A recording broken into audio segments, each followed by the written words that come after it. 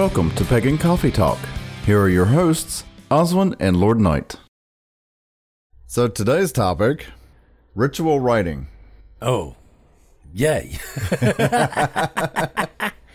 Well, this is something you've been wanting to talk about for a while. Well, I haven't seen too many people talk about it. I've seen a few. Right. All right. And there seems to be some confusion about what Writing. you do, how you do it. Well, first of all, a ritual is something we do to celebrate or commune with the gods. Right. Let's see. Then you have like two different types of rituals. You either have mystery rituals, which are rituals based on your mysteries and your tradition. Mm-hmm. All right. So those will vary from tradition to tradition. Then we also have some that are along the lines of myth rituals. Okay. All right. Now, this could either be a small play that you could do during ritual. We've even done it as a story. Right. You know, Lord Men used to love doing the Descent of the Goddess. Mm-hmm. And he'd bring in this big old stool looking thing. Looked like a mushroom, but it was a stool. Oh, yeah. Yeah, I remember that little stool. Yeah.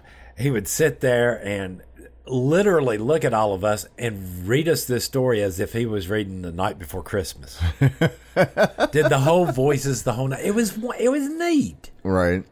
You know, I mean, the story wasn't that long, but what we would do is we would come up with themes.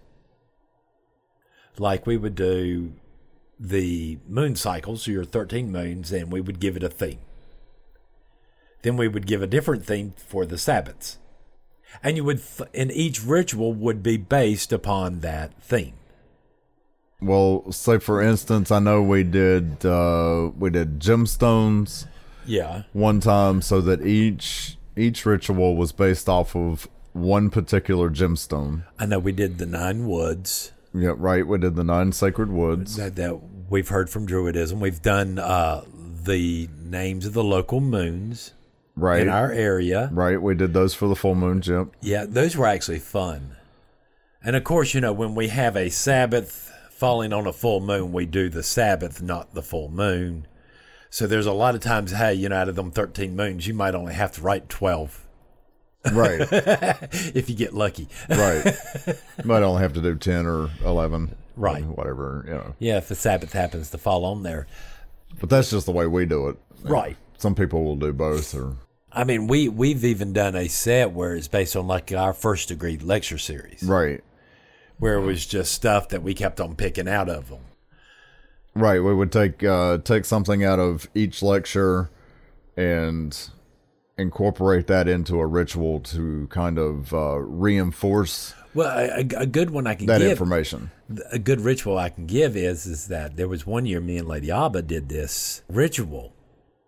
And she was giving this speech to everybody in ritual. You were not in because you knew what was going on and you would screw it up. Right. So you decided not to come to ritual. But each person she gave a speech to and convinced them all to take a knee. Right. Till it went all the way around. Then she got to me. She asked me the same question, gives me the same spiel as everybody else. He goes, will you take a knee for your goddess, blah, blah, blah. And I say no. That we walk with our gods, and we cannot walk with our gods if we are on our knees. Right. So therefore, we do not get on our knees. Just like we cannot walk with the gods when we are, you know, with our faces planted in the ground. So we do not kneel for the gods, nor should we ever have to. I'm sorry, this was quite a special moment for everybody who took a knee. Was like, what? Right. And of course, that was most everybody. Most everybody. And I'm sorry, just the look on everybody's faces when it dawned on them what we were actually talking about, what the actual ritual was about. Right. And it was actually quite good ritual. You know, this where people are starting to understand, you're right. I can't just kneel because somebody tells me to. I have to kneel because, well, I never do, because why should I? Right.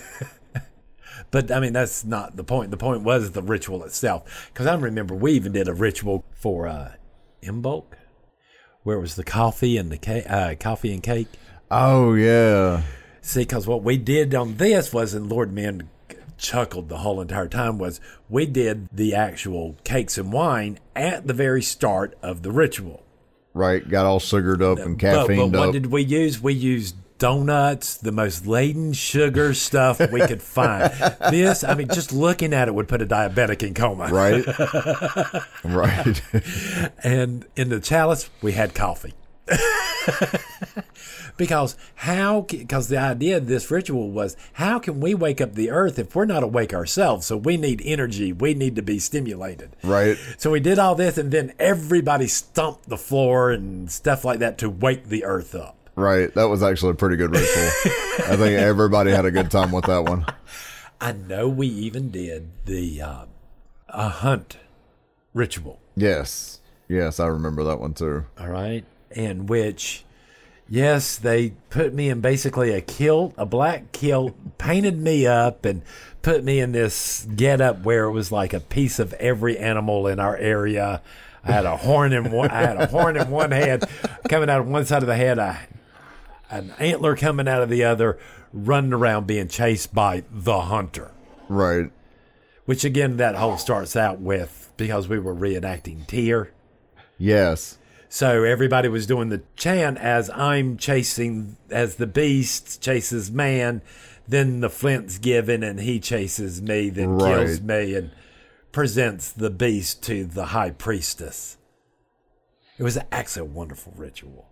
It was. But again, here's the thing was, I think we were actually doing hunters as the cycle for the Grand Sabbaths. And the whole idea of the hunter and the prey theme throughout that year. Right. Which made it a whole lot easier to write rituals. Well, yeah, and I was going to say, I mean, for those out there that are saying, well, do you have to come up with a theme? No. We found it easier. I found it easier for me. I know some people in our coven don't, but it's still there, as an option. Right. And it is, when we were doing the themes regularly, it was, I don't know, it was a lot easier because once you had the theme, well, like for the moons, where we did all the local names for the moons and the lore behind them, it was already there for you. Right. All we had to do was the actual activity itself.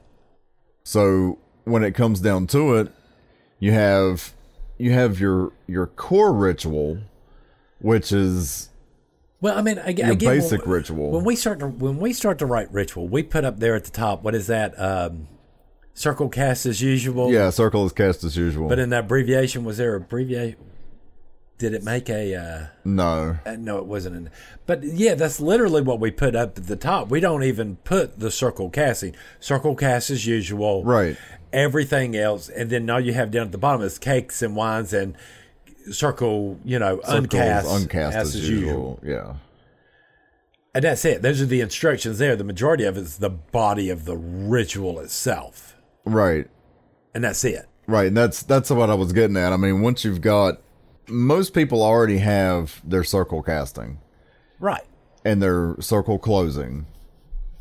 So, really all you have to worry about is the body of your ritual. Yes. And I mean, that's it. Otherwise, it should all be the same. So, your invocation, your whatever you're doing is done in your circle casting. So, mainly you're picking up after where in the world all that leaves off. Right.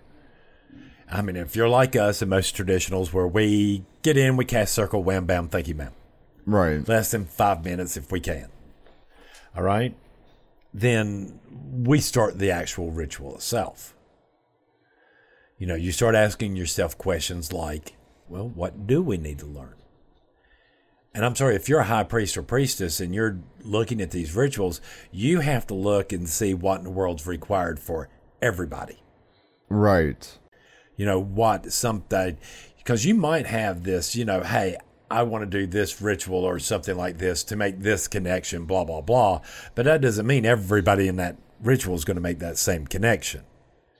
No. Well, and you're not going to have everybody making the same connection in every ritual. Right.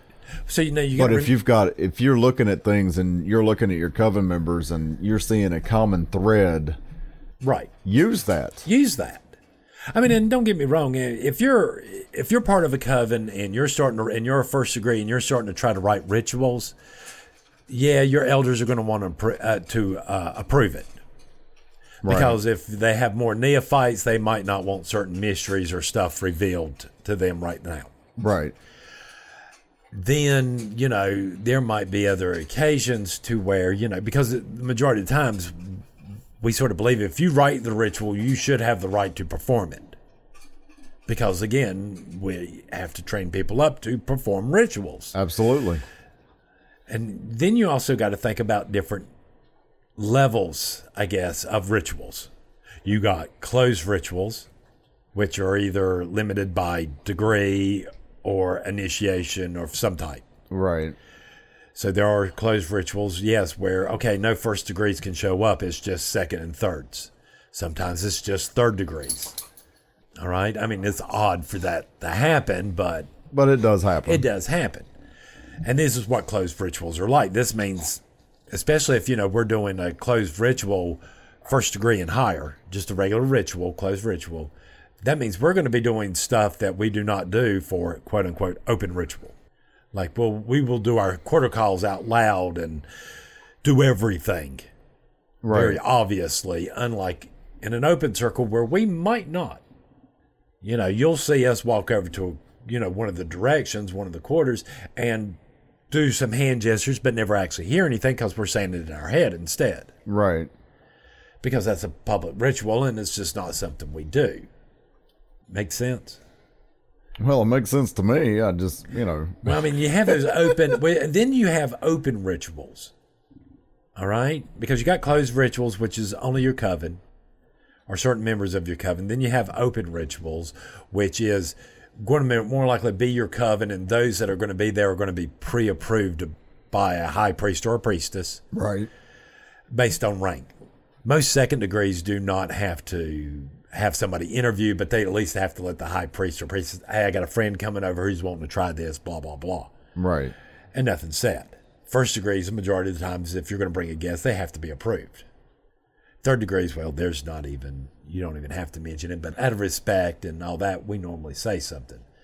But nothing's ever actually said or whatever. Now, again, if you bring a guest into ritual, that guest, we consider your responsibility. Right. So if there's a feast or whatever, they get drunk or whatever, that reflects upon you, not that person. You should be able to have that person there to where in the world you go, okay, you might want to slow down on the drinking. You're being a little obnoxious. This is not how temple. Yep. You know what I mean? So again, I'm not going to sit there and babysit your guests because they've decided to get sick and puke. Right. I'm going to be looking at you going, nope, this is you. You brought them.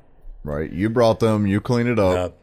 If I bring, because my thought is if I bring somebody or invite somebody like that and they do that, I'm going to be the one cleaning it up.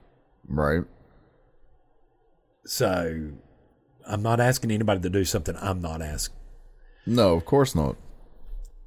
And I don't know exactly how in the world to tell you the right ritual. Well, I don't think there's any one way to do it. I don't think there's any one way style to do it because when I do it, I got bullet points. But I've seen other priestesses do that and they literally have everything. They got a script. Right. There's a whole script. It's all written out word for word.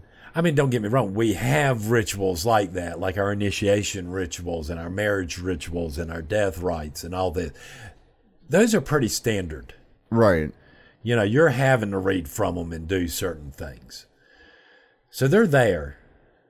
I guess that's the one good thing about a grand is, if you have initiations, you're like, woohoo, I get to skip a Sabbath.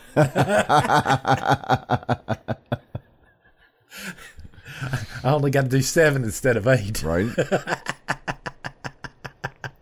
but but yeah, then there's not any one way to do it. There's not really a right way to do it or a wrong way to do it. It's just whatever works for you. I mean, I find it more difficult to write ritual for myself. I do not see how solitaries do it. Yeah, so you're talking just a personal ritual, personal outside of the coven, right? Now, and I will admit, either A, this is because I've written rituals too long for groups, could be, yeah, and haven't done that many private ones. But my private rituals are normally just me casting circle and doing what I got to, and then sitting down and just meditate, because I don't feel I have to do anything. I don't actually have to do a ritual.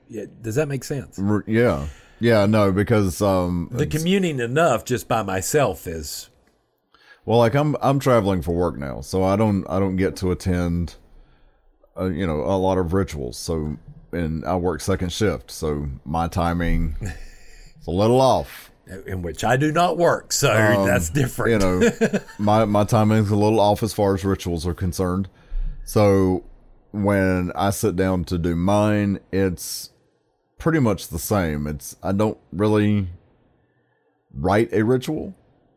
It's a meditation time for me. Right. And I use that time to meditate on the gods. And I mean, this is a different type of meditation versus your daily meditation. This is a meditation where you literally are concentrating on deity. And right. I'm focused on something specific usually. And of course, you've cast that circle, and we believe that casting that circle is sacred space, which brings you closer to deity, which heightens that experience. Right. And then don't have a problem with that. I mean, if that's your own personal, doing it with a group, which we've had somebody write a ritual like that, where they just came out, did the charge of the goddess, the whole 9 yards, and then everybody meditated. Right. This same person also wrote that for every ritual, all 13 rituals. Well, yeah, but it was funny because the point of it was repetition. Right. It was a simple ritual and all this, and it was just to get people into the concept of repetition and how good it is to have that consistency. Right. It's not something you maybe want to do all the time, but... But it got the idea across. Well, it got the idea. And there actually were some times when people walked out of there and they were crying because they had some experience that they hadn't had before. Just sitting down to do that. Just sitting down, yeah. I mean, don't get me wrong. There's some other rituals we're talking about where some more intense things happen, which we're not talking about. Oh, absolutely. Even Lady Keegan said something about it, but I did drama in like junior high and high school, and she thinks that actually helps with ritual writing. Yeah? How so? The dramatic of drama and stage and learning how to do that mountain out of a molehill thing, I guess. All right. Some of the things me and her talked about, she was just like, oh, you just come up with these really dramatic rituals sometimes. Well, and then too, when you're coming up with your quarter calls, especially if you're solitary, coming up with quarter calls that you want to do on a regular basis, your invocations to the god and goddess, they don't have to be dissertations. No. Matter of fact, they're better if they're not. They don't have to be a page-long invocation to the god. You can keep it pretty simple and have something that's very beautiful. I mean, the majority of the times we're just using, for our group rituals or for coven rituals, we try not to use specific deities when we can. Right. We will use the opposites of the Great Mother and Great Father. The whole entire concept, all is one, one is all. Right. That way, each person, because we have multiple people in our temple that have different beliefs. We have some people that are Nordic and believe that. We got some people that are Roman and believe that. We got other people like me who follow more of a Celtic pantheon. Right. And then that gives us a chance to insert our deity into that situation. All right. Now, in my personal one, I'm going to do certain deities. Well, sure. Versus, what I'm going to do out in public. Out in public, I'm trying to... The idea is that it's not... And I don't want to say it this way. That the names of the gods aren't as important as just having the gods there. Yeah, I completely see that. So, is more important to us, and that the important part we've actually put into the body of the ritual itself. This is what's going to bring it alive. Not the fact that you did a 2-page invocation to this goddess or that god or whatever. Right. Does that make sense? Yeah. But no, I was just saying, trying to reiterate that you can have a beautiful invocation that's, only a couple of sentences long, or maybe, 3 or 4 sentences, whatever. But it doesn't have to be a page. If you want to do a page, by all means, feel free to do so. There are some beautiful ones out there, but at some point, especially if you're with some other people, some people are going to be like, are they done yet? Well, one thing I've always said about ritual, and I'm going to say this now. If you sit there and say you're going to do ritual at this time, you do ritual at that time. Oh, yeah. Not 2 hours later, not when because if we're going to wait for the spirit to hit us to do this, you could be sitting there waiting 6 months. Right. You might never get it done. Right. And again, this is that argument we've always had, that spirituality is akin to chaos, where religion is akin to order, and where the priestesses handle our spiritual, or the chaos, men handle the order. So when your priest goes, hey, we're doing ritual at 7 o'clock, you're going to get into gear. Right. Well, this is also back to that keeping your word, but... Well, I was going to say, we used to call that pagan standard time. We were just... And I've heard a lot of people refer to it as that, and I don't know, the name kind of sticks, but it's that whole thing of, hey, we're going to do a ritual at 7, and then 8 o'clock rolls around, and you're just now getting things together. Yeah. Makes no sense. It's like, really? Why did you tell me 7 o'clock if we're not going to... we did full moon at like 7 o'clock. You would walk in literally like 5 minutes ahead. Altar was set up. Everything was ready to go. You came in, some people only, didn't even change into their robes. They just took off all their jewelry or metal, whatever. Right. Get ready, go inside circle. We do full moon, maybe 30 minutes tops. Right. Come out, have a short little coven member meeting, whatever, who's doing what we have events coming up, who decided to do the food stuff. And right. And then that's it. We're home and everybody's out of there by 8. And it seemed to be a good time because, 6 o'clock, everybody got a chance to eat or feed their family. Right. Of course, they might not eat themselves, come over to the house, do ritual, go back home, grab a bite to eat. And by the time they got back, kids have finished homework, and there's just check up on homework, getting kids in the bed. But then again, we were pretty consistent with, and we still are, pretty consistent with, we're starting at 7 o'clock, and that's just an example. It may have been later, but, we're starting at 7 o'clock. If you're not here by 7 o'clock, don't expect to get in because we're locking our doors. Right. Don't get me wrong. And that's not an effort to keep people out necessarily. It's just, safety for everyone. We're locking our doors so nobody just randomly comes in. Right. Thinking nobody's home, Or you don't walk through the door. How hilarious. We're in the middle of ritual. How hilarious would it be for somebody to break in to rob the house, break into a second story, work their way down just to find everybody's there, all dressed out in black robes and knives. With their anthems out. With our anthems out. Oh, crap. Wrong house. Excuse me. I'm going to put all this stuff right down. I'm just going to leave it right here. And I'm backing away.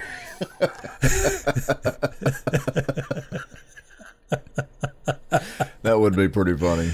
That's kind of like the joke, imagine the Ku Klux Klan in our area running across a group of Nordics. Oh, yeah. We came out here in white robes and pointy hats, and they came out in black robes with weaponry. Right.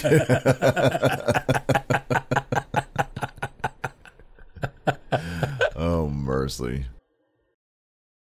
Thanks for listening. Join us next week for another episode. Pagan Coffee Talk is brought to you by Life Temple and Seminary. Please visit us at lifetempleseminary.org for more information, as well as links to our social media: Facebook, Discord, Twitter, YouTube, and Reddit. We travel down this trodden path, a maze of stone and mire. Just hold my hand as we pass by a sea of blazing pyres. And so it is the end of our days, so walk with me till morning breaks. And so it is the end of our days, so walk with me till morning.